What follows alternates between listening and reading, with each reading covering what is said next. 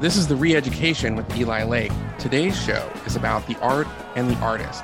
And later on, we will have an interview with author and art historian Victoria Coates.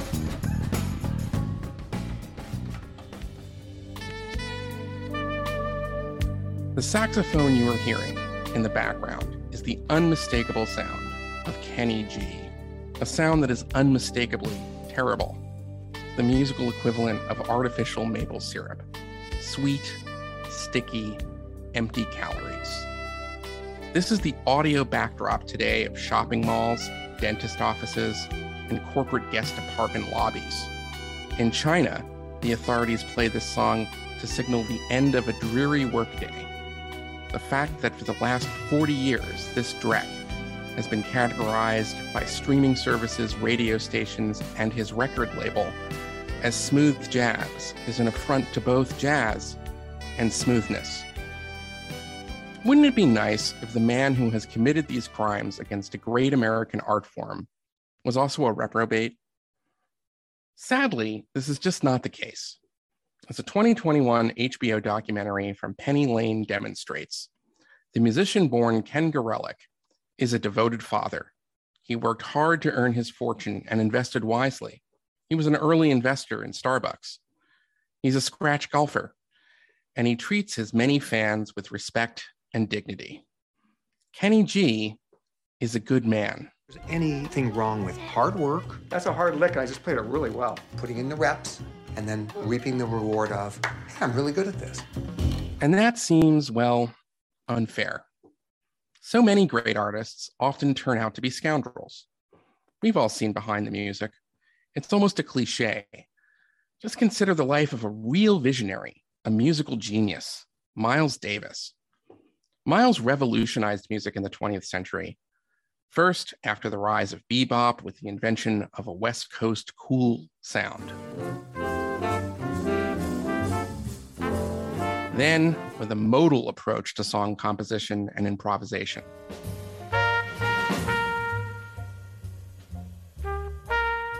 And finally, when he introduced electric instruments to jazz in what later became known as fusion.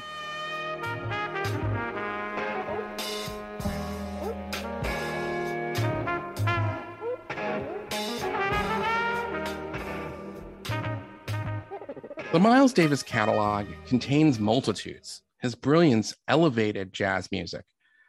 He helped to make it a global cultural force that won hearts and minds in the middle of the Cold War, and inspires musicians to this day.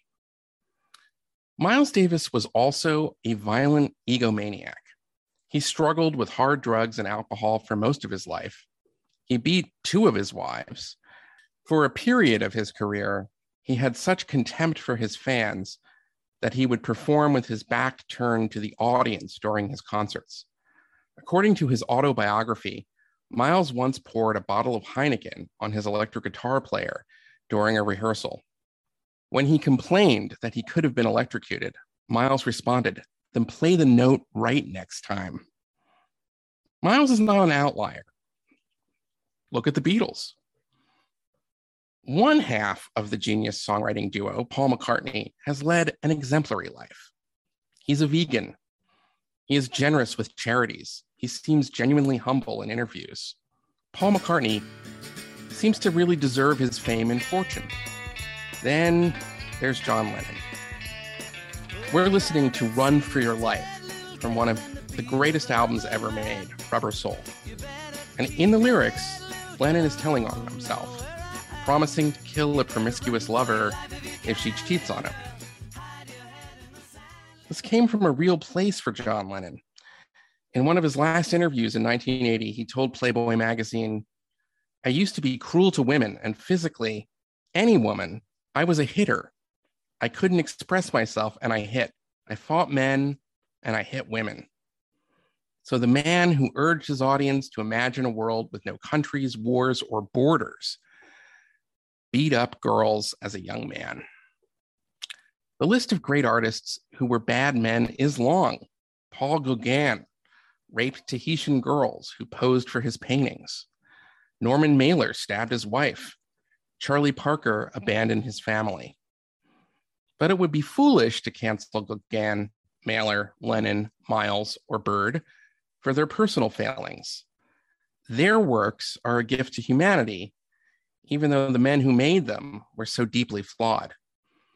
The question of what to do about great artists who are bad men gets trickier when we move from the past to the present. Bill, R&B superstar R. Kelly, once a national, global celebrity, convicted on every count in the indictment, racketeering and sex trafficking. He was found guilty on the first full day of deliberations. It was a quick verdict, which is always a bad sign for the defense.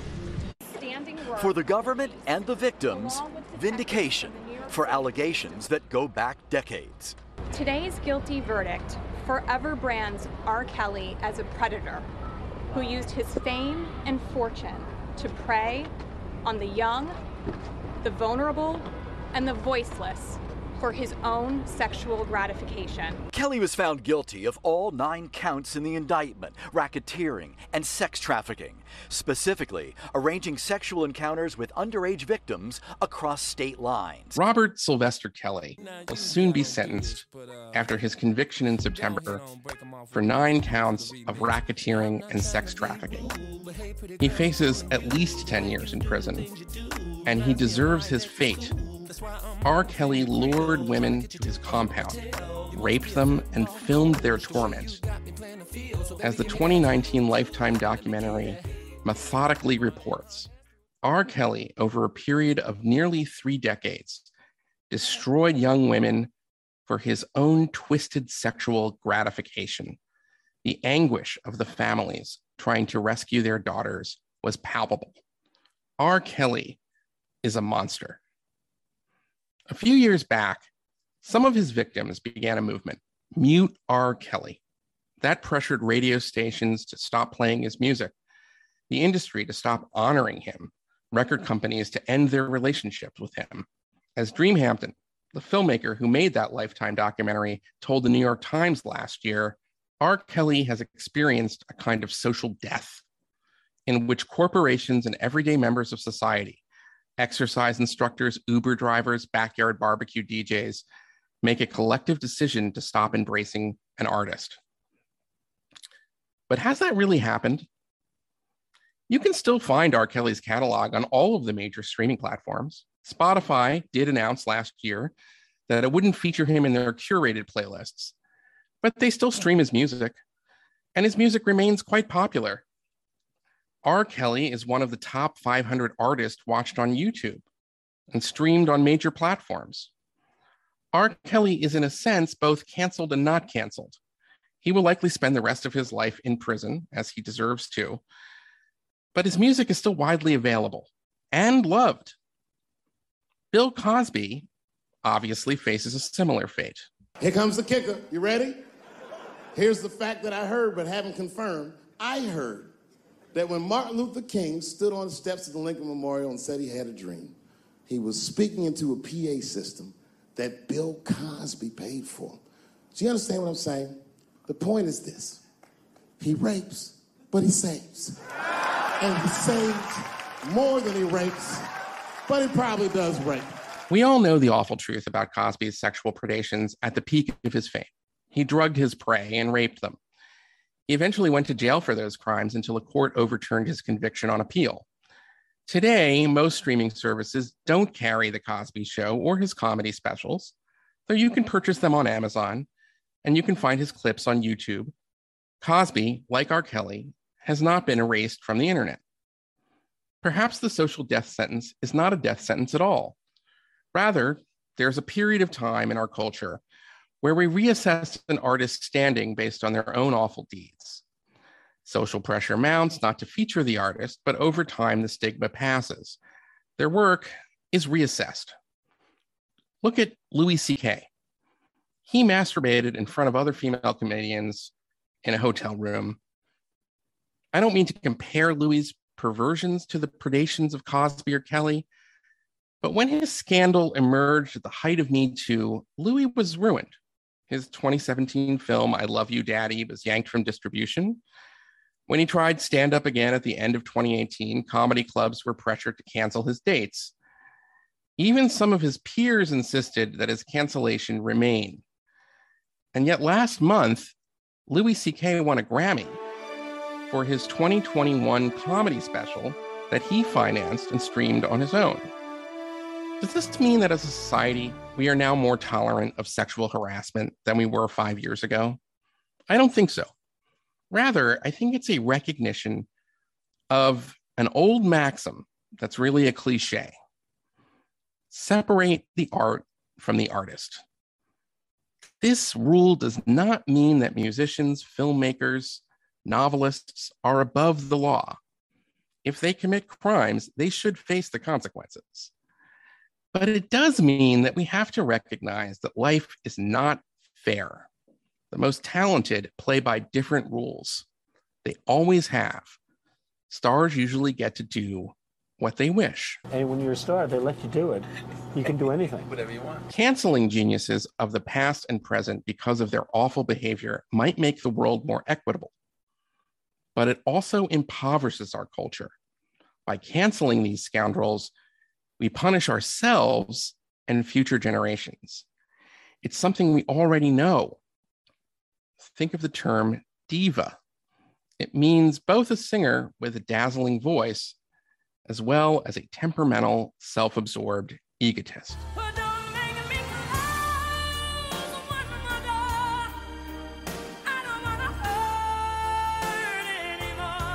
If you work at a Kinko's, you can't act like a diva because there are 1,000 people who can also do your job. But if you're Whitney Houston, you can smoke crack, show up late for gigs, and say crazy things in interviews because only you can do what you do.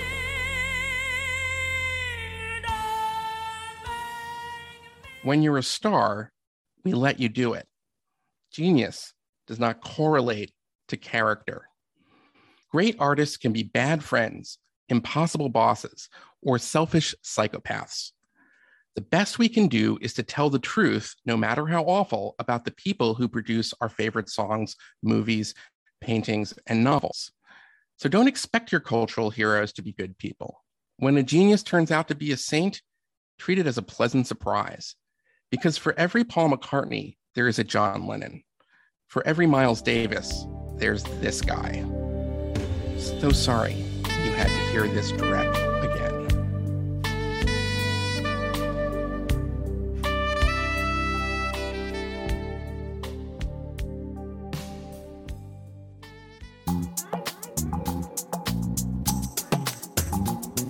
As the longest-running magazine in the world, The Spectator eschews identity politics in favor of intelligent conversation and thought. From the war in Ukraine to the ideological war in the classroom, from the rise of inflation to the rise of cancel culture, The Spectator has been dedicated to stimulating reporting and analysis since 1828. The U.S. edition of The Spectator has just newly come ashore and is bringing the high-quality writing and analysis to U.S. audiences for the first time. The Spectator also covers the best in books, travel, food, wine, and much, much more. We have a special offer for listeners of The Re-Education with Eli Lake. Sign up today and you'll receive 3 free months of the print magazine and full digital access.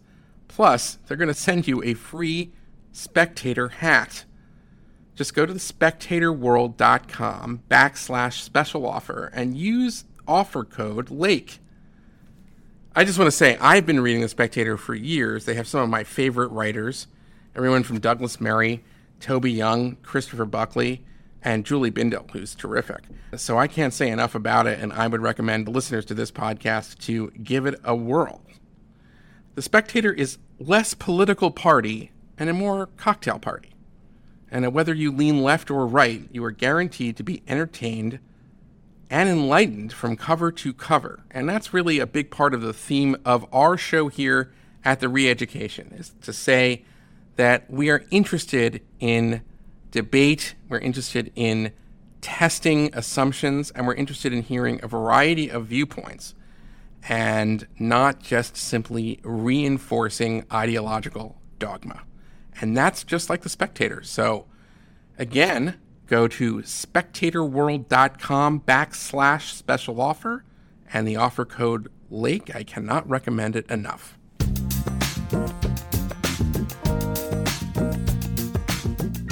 Well, we at the Re-Education are delighted to have Victoria Coates today. She is a pretty remarkable woman in Washington because she is a former deputy national security advisor in the Trump administration, focusing on the Middle East and North Africa. But she is also an art historian whose book, David Sling, A History of Democracy in 10 Works of Art, is really a must read. And a few months ago for the National Review, wrote a fascinating essay on Leonardo da Vinci and Michelangelo and how they created, the Mona Lisa and the David in the same year, 1503, and how this was sort of the beginning of a trajectory that led to what we now today would kind of call contemporary art and those ideas. So thank you so much for joining the Re-Education, Victoria. It's so great to have you. Well, it's really good to be with you again, Eli, and congratulations on launching the new podcast. Oh, thank you so much. So let's just jump into it. What would you say, as somebody who has studied the history of art, it seems that there's really no kind of correlation between great artists and whether they are also great people, and what do we do when we have significant and important artists who have done terrible things? Well, it's a fascinating question, and I thought about it a great deal. It has, I think, particularly in the West, it has its roots in what we would consider to be a very desirable thing, which is the value of the individual.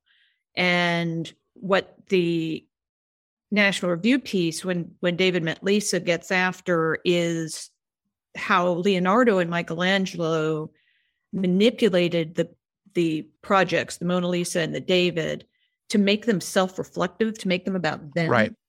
And so, you don't think about nobody knows Giocondo or Soderini, who are the patrons of those two things respectively, who would have been in the past the celebrated figures, but they flipped that paradigm on its head. And I think that has had perhaps the unintended consequence of magnifying the role of the artist until there becomes this kind of moral quandary. Because if this is the reflection of the creator and the creator has some rotten characteristics, right, is then the creation rotten?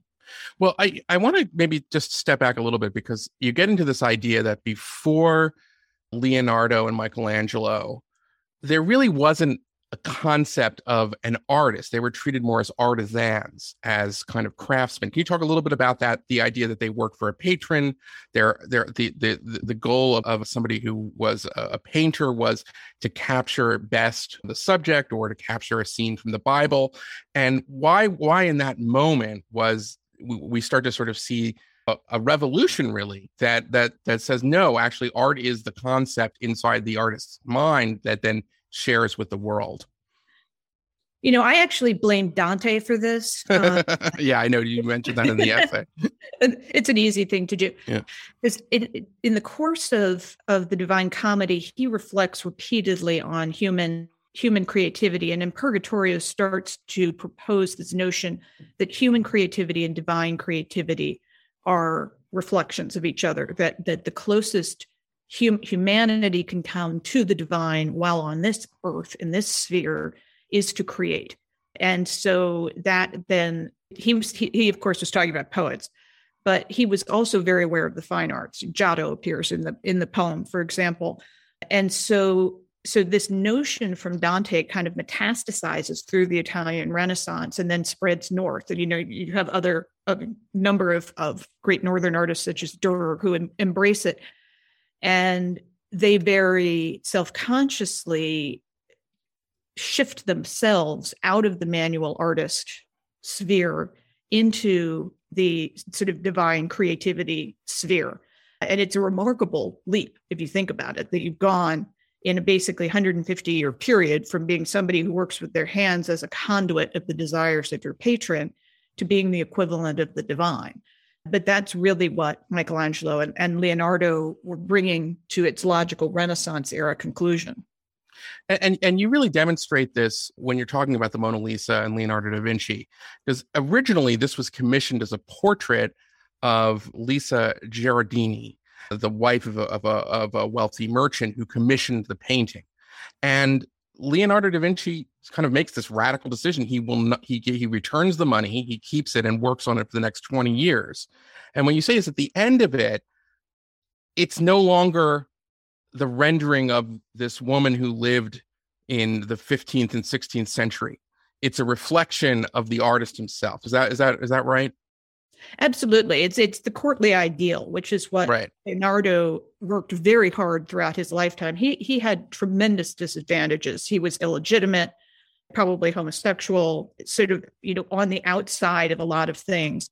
And he sort of recast himself. In many ways, he was his greatest creation as this incredible genius who could work across all fields, see all things, an incredible creator. And I think the very calm, elegant, composed, a little bit distant image that is created by the Mona Lisa very much reflects what he wanted the outside world to perceive as him. And before everyone goes down the Leonardo and drag kind of road, which has proven irresistible, it's not that. The female was the ideal for that. So he's projecting onto it, not into it. No, it's an important point. And I just want to finally, and you say this at the end of your essay, but I think it's a really interesting point, which is that you can draw a straight line between 1503 and Marcel Duchamp's famous, I guess you could call it a sculpture known as Fountain, which for our listeners is a kind of mass-produced urinal that he puts on the wall of a museum and says, this is art. And that is, at that moment, we're seeing that art in this case is what the artist kind of says is the concept as opposed to the physical thing. Is that right? It is. And it's a radical shift because the object at that point becomes secondary. And the object is a record of the creative act, which is the work of art.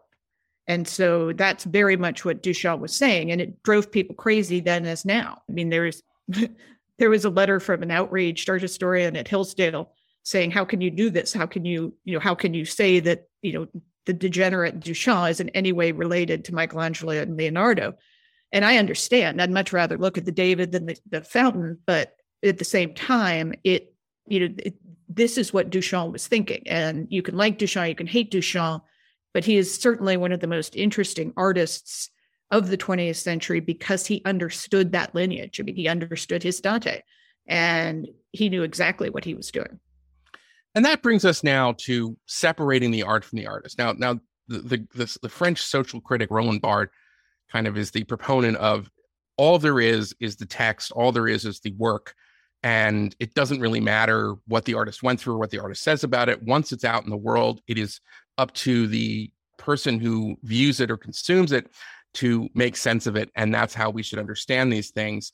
But, in many ways, one could argue that when you're talking about someone like Paul Gauguin, who there's lots of credible information that says that he raped young Tahitian girls while he was living there in high style, he produced these works, which, included kind of for the first time, these elements that were not reflection of sort of the landscape or anything like that were part of his own imagination that he added to it.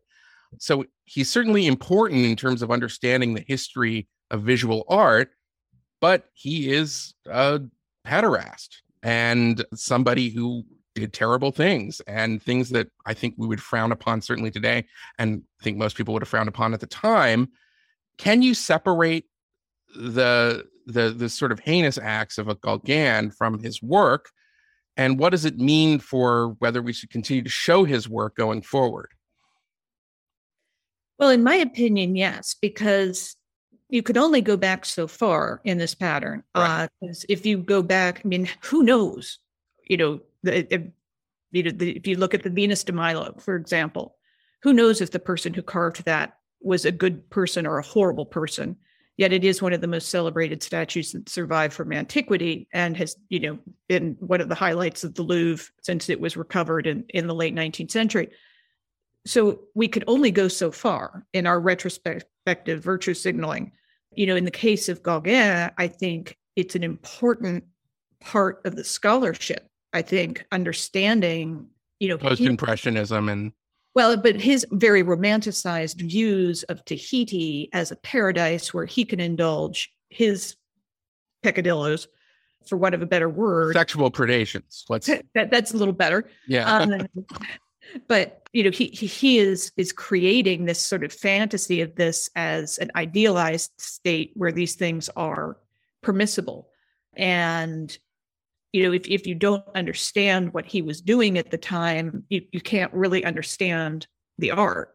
So it's important to recognize it and to work it into one's analysis or one's appreciation. But at the same time, I think you can also simply say, I'm going to just judge this thing aesthetically. Do I think it is beautiful? Does it bring me joy? Or does it, does it help me understand abstract painters that come a few decades later? Right. I mean, it's right. Exactly. So it's fairly easy when we're talking about historical artists and historical genius that and their misdeeds, terrible men who made great art. But what do you do when, we're in the here and now? And I'm thinking of, in another area, Bill Cosby, who was certainly an incredibly important pioneer in stand-up comedy in America, produced one of the most important television shows, maybe in the history of television, in his Cosby Show. And yet, if you go online or the streaming services, you really cannot find any works by Bill Cosby today. That is by no means to justify or to excuse, and I certainly wouldn't argue that he should not have faced, the legal consequences of his own sexual predations and his own awful drugging and raping of women. But at the same time, why do you think we're in this moment? Is it are we waiting for him to die so we can watch the Cosby Show again so he wouldn't earn royalties from it? Or is there some social value in kind of saying, one of the punishments of society is that if you do something that's terrible, we will no longer, sort of display your works, if you will, in the kind of pantheon of Netflix? The problem I have with all of this is it appears to be highly selective. Okay. Nobody is imposing the same kind of ban on Michael Jackson's music. And what Michael Jackson did was arguably worse than what Bill Cosby did. And yet his songs are still widely played.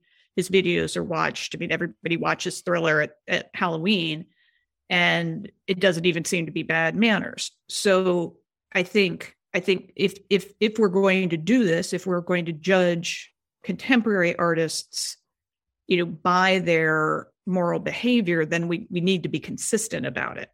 And, if somebody is revealed to have, committed criminal acts of that depravity, do we ban all of it? And that to me seems like a pretty slippery slope, again, because we're doing that to our contemporary, artists, be they musicians, actors, or fine artists, but we might be enjoying, the art of a slaveholder, for example, right? And not even know it. I mean, we almost certainly are when we look at ancient Greek art and ancient Roman art, because slavery was a basic component of those societies. So, how do you go back and justify that if you're going to impose a ban on contemporary artists? Well, I mean, it's interesting also because one could argue that if we were to ban Michael Jackson's music from streaming platforms and so forth, then we're really just punishing ourselves, right? I mean, his music is his music and we listen to it. But I think it gets a little bit trickier, and I want to try to ask you about this because, I mean, not everybody gets to the point where they're an artist that makes works that will be remembered after they're dead. In fact, very few do. And it's hard to sort of figure out, well, what is considered to be, this art has social value versus, say, to give an example, someone like Charles Manson, who helped write a couple songs with the Beach Boys, of all places, people, but nobody kind of thinks of Charles Manson as a songwriter whose music we should listen to. He is a mass murderer. He's a psychopath. So how do we draw that line? Because clearly there are going to be different rules for regular citizens and their behavior and artists who indulge in things that we frown upon. But if they produce something that is of that kind of value, it's a very tricky question. I mean, I don't know how would you approach that? Well, this is why I like My Artist's Dead. It's a lot easier to judge what stands the test of time. I mean, and there's a lot of second and third rate Renaissance art when you know it when you see it. You're like, yeah, that guy probably doesn't need to be in one of the main galleries of the Uffizi, whereas obviously Michelangelo, Leonardo, and Raphael and that type do. So you always have this struggle with contemporary art about what's going to last. What's interesting is in the late 19th century, around the Gauguin time period, you have this shift from the kind of state-sponsored academic art being what is the most creative, the most excellent, to the avant-garde taking that role. Right. So you have this change, whereas what it seems to be the most forward leaning is no longer the art of the establishment. And that contributes to some of that. It makes it very difficult as a collector or an observer to figure out, what is excellent, what should be preserved, what should be protected. And that definition also will change. Yes. And over time, Toulouse-Lautrec made posters, and now we consider him a great artist. Some do. Posters are why that were just, tossed up in the streets of Paris. Those posters are now extremely valuable and obviously massively reproduced. But it also calls into question, what is the definition of excellence? And that is something that's being strongly challenged in the academy today, that excellence in and of itself doesn't exist. That is a subjective judgment generally made by white European males about what should be excellent, what should be preserved, what should be respected. And, if that goes forward, you wind up in just a free-for-all where everyone's musings or tweets or whatever they can claim that they're art, because who are you to judge whether my production is great or not? Right. Well, then in some ways, when we have no understanding or a common explanation for what is excellent, we end up with nothing. I mean, anything can be sort of revered and there's no filter and there's too much for one person to consume. So in some ways, we are impoverishing our own culture in that sense. When we are making these judgments, particularly in the contemporary among living artists, should we pay attention to whether they were abusers of their wives, or whether they were had abhorrent ideas? And we all know, and go through the list. I mean, Ezra Pound was a terrific writer and a poet, but he supported the Nazis. You can go through the list. And Norman Mailer stabbed his wife. So should these things be understood as part of that criteria when we're trying to kind of add to the canon or think about what the canon is and what is excellent? Or should we just sort of say, what, the work should be judged as the work, and what the artist did with his life or the opinions of the artist had is nothing to do with it?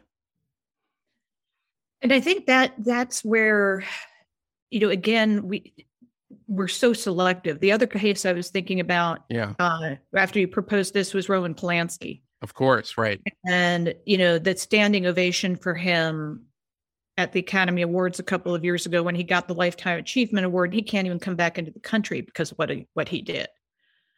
Just for our listeners, he drugged, I think, certainly an underage girl. I think she was 13 or 12, and raped her, which is horrible.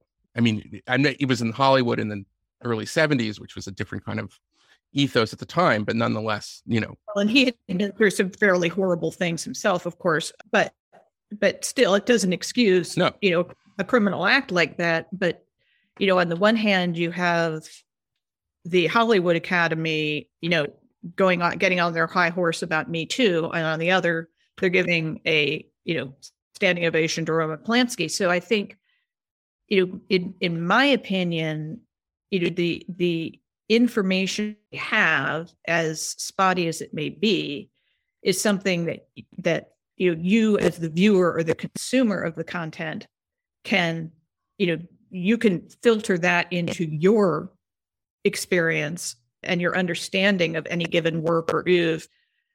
But at the same time, that's not going to be consistent. Maybe just hearing Michael Jackson's music makes me uncomfortable, so I turn off the radio when it comes on. Or maybe I think the value of that body of work supersedes any personal transgressions he may have committed. But that's up to me as the individual consumer. And I just don't think it's going to be the same for everybody. Well, I think that's right. But I do think that there is a role that art historians like yourself, critics, various kinds of cultural elites play in kind of determining what is worth looking at, what is worth consuming, what will endure. And it does seem like we don't have a kind of consistent approach to this basic question: is how do we account for, the life of the artist when we're looking at their works? Well, my first encounter with this, going back a scandalous number of years, was as a graduate student in Williams and sitting in on a survey lecture for we were teaching assistants for the undergraduates. And the professor gave this lecture on Titian's Venus of Urbino, which for your listeners is a reclining female nude. And it was an actual portrait specific woman who was right. the mistress of the Duke of Urbino. And this professor gave this just scathing lecture, not about the extraordinary beauty of it, not about Titian's amazing technique and, sort of compelling presentation of this lovely woman, but it was all about sexual exploitation. And this woman had been exploited, and this picture was evil, and it was a document of exploitation, and Titian was evil for painting it, and the Duke was evil for having it in his study. And it just went on and on. And I thought, wow, what is the role of this, like, retrospective virtue shaming in terms of, these 200 kids appreciating, one of the canonical pieces of the Western tradition. And, if you start down that road, maybe the Venus of Urbino is an easy target, but where does it stop? The body of work that is acceptable under those circumstances is going to be awfully small, awfully quickly, just because these are all flawed humans. So I think I come into the camp of wanting to include, as I said, as much of this information right. in the scholarship, but then leaving it up to the consumer to how they want to use that information. So what I hear you saying is that as a society, we are owed the great work of art, but we're also owed the truth about the artist. We are owed both the history and the art in that respect, and that we shouldn't view this as a kind of paradox or a contradiction. Is that what you're saying? We should say that these two things are kind of complementary. I think so. I mean, I think, again, it's so fragmentary, and we really only have this. We've got, 5,000 years of art in the West, and we've got 150 years of really having the details of artists' lives. So, it seems to me significant. And I think particularly, the Cosby case, as you raise it, is a fascinating one because he has been basically banned, canceled. Right. And, I understand, not wanting to, pay him royalties, but it's not just him. I mean, all of the kids who are on that show have to suffer because he turned out to be a bad person. They don't get their royalties either if all this stuff is taken off the streaming services. So I think being clear-eyed about what we're doing, and in all of these cases, I always think, if it makes you feel morally superior and virtuous, you probably should look at it again. I love that. I want to sort of ask you though, but it does raise this really uncomfortable thing that seems I think it is difficult to accept, which is that it would be wonderful if the greatest artists, the people who we would consider sort of heroes of creativity, led admirable lives. They often do not. But it's, we're, as grown-ups, as adults, we should be able to accept that that's the way of the world. And that, in fact, we make exceptions all the time for very talented people can get away with behaviors. And I'm not talking here about the most extreme examples like violence or rape or something like that. I'm talking about just the expression of like, this person is such a diva. Well, that comes from the idea that truly phenomenal singers, female singers, act entitled like queens. Whereas we would never, in normal life, we don't accept that from people. In fact, we identify you're acting like a diva. But if you are a diva, you get to act like that. And so to a certain extent, I mean, I'm just wondering, but do you think that we as a society kind of need to grow up a little bit and accept the fact that the most creative people who give us things that give our lives meaning and show us beauty and enrich our culture, are oftentimes or a lot of times going to be bad people? I think in a way, maybe this is a little bit perverse, but it can increase your appreciation for what they achieve. One of the things about David saying about the book about art and democracy that made it such a compelling project for me was how human, all of these folks were. When you start to look in Pericles in ancient Athens, who's, one of the most terrorized, lionized figures in history and was a very flawed person and had all sorts of stuff going on, as did Phidias, his chief sculptor and artistic interlocutor. And one of the reviewers, I think it was the Wall Street Journal, said it's disconcerting to have, Phidias and Pericles, joking about prostitutes. But that's what they did. Right. I mean, there's ample record that they both had a bad woman problem and, treated models poorly and all that sort of thing, which is sort of like what we have with Gauguin. But for me, the fact that they are flawed and, that they do go through, these struggles, but yet we're able to achieve at such an extraordinary level as both patron and artist of the Parthenon is what gives these things meaning, right, because they are so human and it shows our kind of potential, right? Yeah. They were Superman and, somehow different from you and me and better. It's the kind of eternal conundrum people get into with politicians is, they want to project, a kind of super ability onto charismatic individuals who appear to believe the sorts of things that you believe. And you want to put your trust in them and that they're somehow going to take care of things. And then, they're revealed to have feet of clay like all of us. That's I think a really important reminder. I think where we get into trouble is when we get into, these cases where you have, dramatically criminal inclinations and Sure. figure out how to grapple with that. Well, I want to end on an idea that you've been kind of hinting at here, which is that is there a danger in the Academy today of a new radicalism that will use the lives of artists who have done bad things as an excuse for erasing a kind of our cultural legacy and replacing it with something in the way that all kind of radicals seek to do? Do you see what I'm saying? Like the idea of kind of inventing a new history, and that this is a useful cudgel as we become more aware of, many of the inequities and sins of the past of some of these great creative heroes.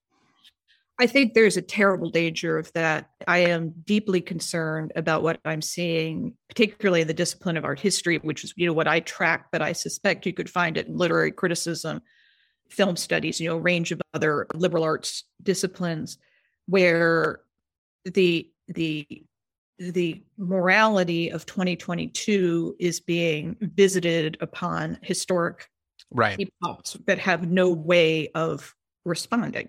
Obviously, they're over.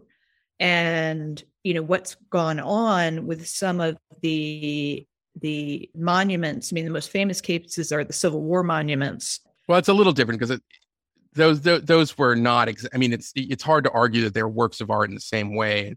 Right. But what I'm getting at here is there's this case in Charlottesville over the last summer where the monument to Lewis and Clark was removed when they were taking down Lee and Jackson, just because somebody who claimed to be a descendant of Sacagawea, which is not something it's easy to prove, said that she didn't like the representation of Sacagawea, who was included in the piece, and she didn't think she was sufficiently heroic, and for that reason, this was an intolerable insult and had to be removed. That's an extreme case, but people won't work on Titian's nudes anymore because it's seen as sexist and Really? And You think that that's happening right now? it's totally happening. And, when I studied the University of Pennsylvania, we had 5 people teaching what we would call early modern, so Renaissance through the Baroque period. There's now one. The vast majority of graduate students are working on 20th century and contemporary art because they feel a moral repugnance towards the art of the past. It is colonial, it is imperial, it is not representative of a diverse society, and it's prevalent. And it's a real problem because, it's at what point do the Mona Lisa and Michelangelo's David become irrelevant? Because, they're the product of white men who were in an imperialist society. But I don't understand. How could you understand the significance of contemporary art without understanding that those works in conversation with the Western tradition? I mean, you talk about it in terms of Duchamp. I mean, we can go through the list. I mean, Picasso is so radical because of it's so different from what came before him in some ways. And when he breaks out of Cubism, that's really significant because of what it says about the tradition that was before him. Oh, I think you're 100% correct. And that's really the point I was trying to make in the article. And if I pull myself together and actually do the book length version of that, the last quarter of it is going to be called Aftershocks. And it's about what the lingering effects to this day of what they did in 1503. But you have to check a lot of your virtue signaling and your retrospective morality at the door if you're going to accept that, and also accept the premise, that there is greatness in the Western tradition, and recognizing that does not mean that you abhor all other traditions. You just, recognize what is particularly fine, good, and beautiful about this particular tradition, which we happen to be part of. And so I think it's almost a suicidal tendency in the academy right now. And it's why I think there's such a disconnect. I mean, it's why most major publishers have stopped publishing art history, because people don't want to read it. It's awful. It's mean. It's sort of petty, and it not all of our discipline has to be uplifting and engaging, but it can't all be this kind of tearing down of the very thing that you're supposed to be studying and preserving. Is there an opportunity in terms of, I'm just thinking of the academy, is there an opportunity to sort of have, to use the word of the moment, a vibe shift? Is there an opportunity to where there is a premium in academics where having an original insight or going against the trend used to be something that, would be noticed because people were not making those arguments, and there's always looking for kind of original critiques and criticisms. Is there a chance that this is kind of a phase, or do you think that we're in it for the long haul at this point? No, it's definitely a phase, because everything is, everybody thinks we've arrived at, the end of history. Well, no, it turns out actually we haven't. And I think for the academy, what's going to happen is they are going to continue, because they can't help themselves, to escalate the price while they escalate the unpopularity of their product. And, so you're asking people to pay $70,000, close to $100,000 a year for a product that is unrecognizable, from what I experienced in college, and and a context that is unrecognizable. And at some point, folks say no. There's a real reason that Hillsdale's freshman class this year is the biggest one they've ever had. I mean, they can't accept enough students. They're physically limited by their plant, because folks look at that and say, I understand. I mean, you can agree or disagree with it, but I understand the educational product that you are offering. You're doing it at a comparatively reasonable price. And, the kids that come out of there are highly desirable for their writing and analytical skills. At what point do folks who are paying these exorbitant prices to send their kids to your Harvards, Browns, God forbid, your Penns of the world, say, this is not worth 4 years of my child's life? I would have to push back there, because I think that the value of those elite schools is that they are the kind of ticket into, the elites. And it's a status and economic question. And I think a lot of these students will sort of say, all right, well, I got to take 4 years of these classes. This is what's being offered. And then when I'm done, I'll be able to get the most desirable jobs. And that's how it'll work. That's the way it has worked for the last 200 years. I'm just wondering if that phase may be seeing a real shift, and that whether the schools would at some point need to adjust to some extent to continue to appeal. I don't know. I agree with you. Certainly, the big name schools are, have that enormous advantage going for them. But it's also where the price is the most extreme and the product also becomes so incredibly extreme. All right. Well, I want to wrap up this conversation and ask you one kind of final broad question. And that is, what in your view is the value of great art to this broader society? Somebody who is not, in the field of art history, is not a curator, is not, in that industry, but just sort of a regular citizen. Why does art in that respect matter? I think it matters, Eli, because, human beings from the very earliest time, from the cave paintings, have felt compelled to create art. It is something that is global, one of the few things in this world that are truly global. All societies produce art, and, which is a sort of a remarkable thing. What do we need? We need fire, we need tools, we need, food. Why do I need, a copy of Udall's bust of George Washington? I don't need that, but it gives me incredible joy every day when I see it. And so that is a universal. And as I look at the art of the past, I see the art of the past as very much messengers to the present. The art history, when done best, gives you unique insight into the past through something that we have all universally experienced. So when early 16th century Florentine gazed on Michelangelo's David, I'm having the same experience gazing on Michelangelo. Oh, that's right. It connects us through temporally through generations. Yeah. And I think that's attractive. And then finally, I see these as documents. If you can read Thucydides, the Pericles funeral oration, and you can look at the Parthenon, and that gives you a fuller picture of 5th century BC Athens than one or the other, that they are both documents of the past. And so if you want to understand history, you need to look at both. Oh, well, that is a great answer.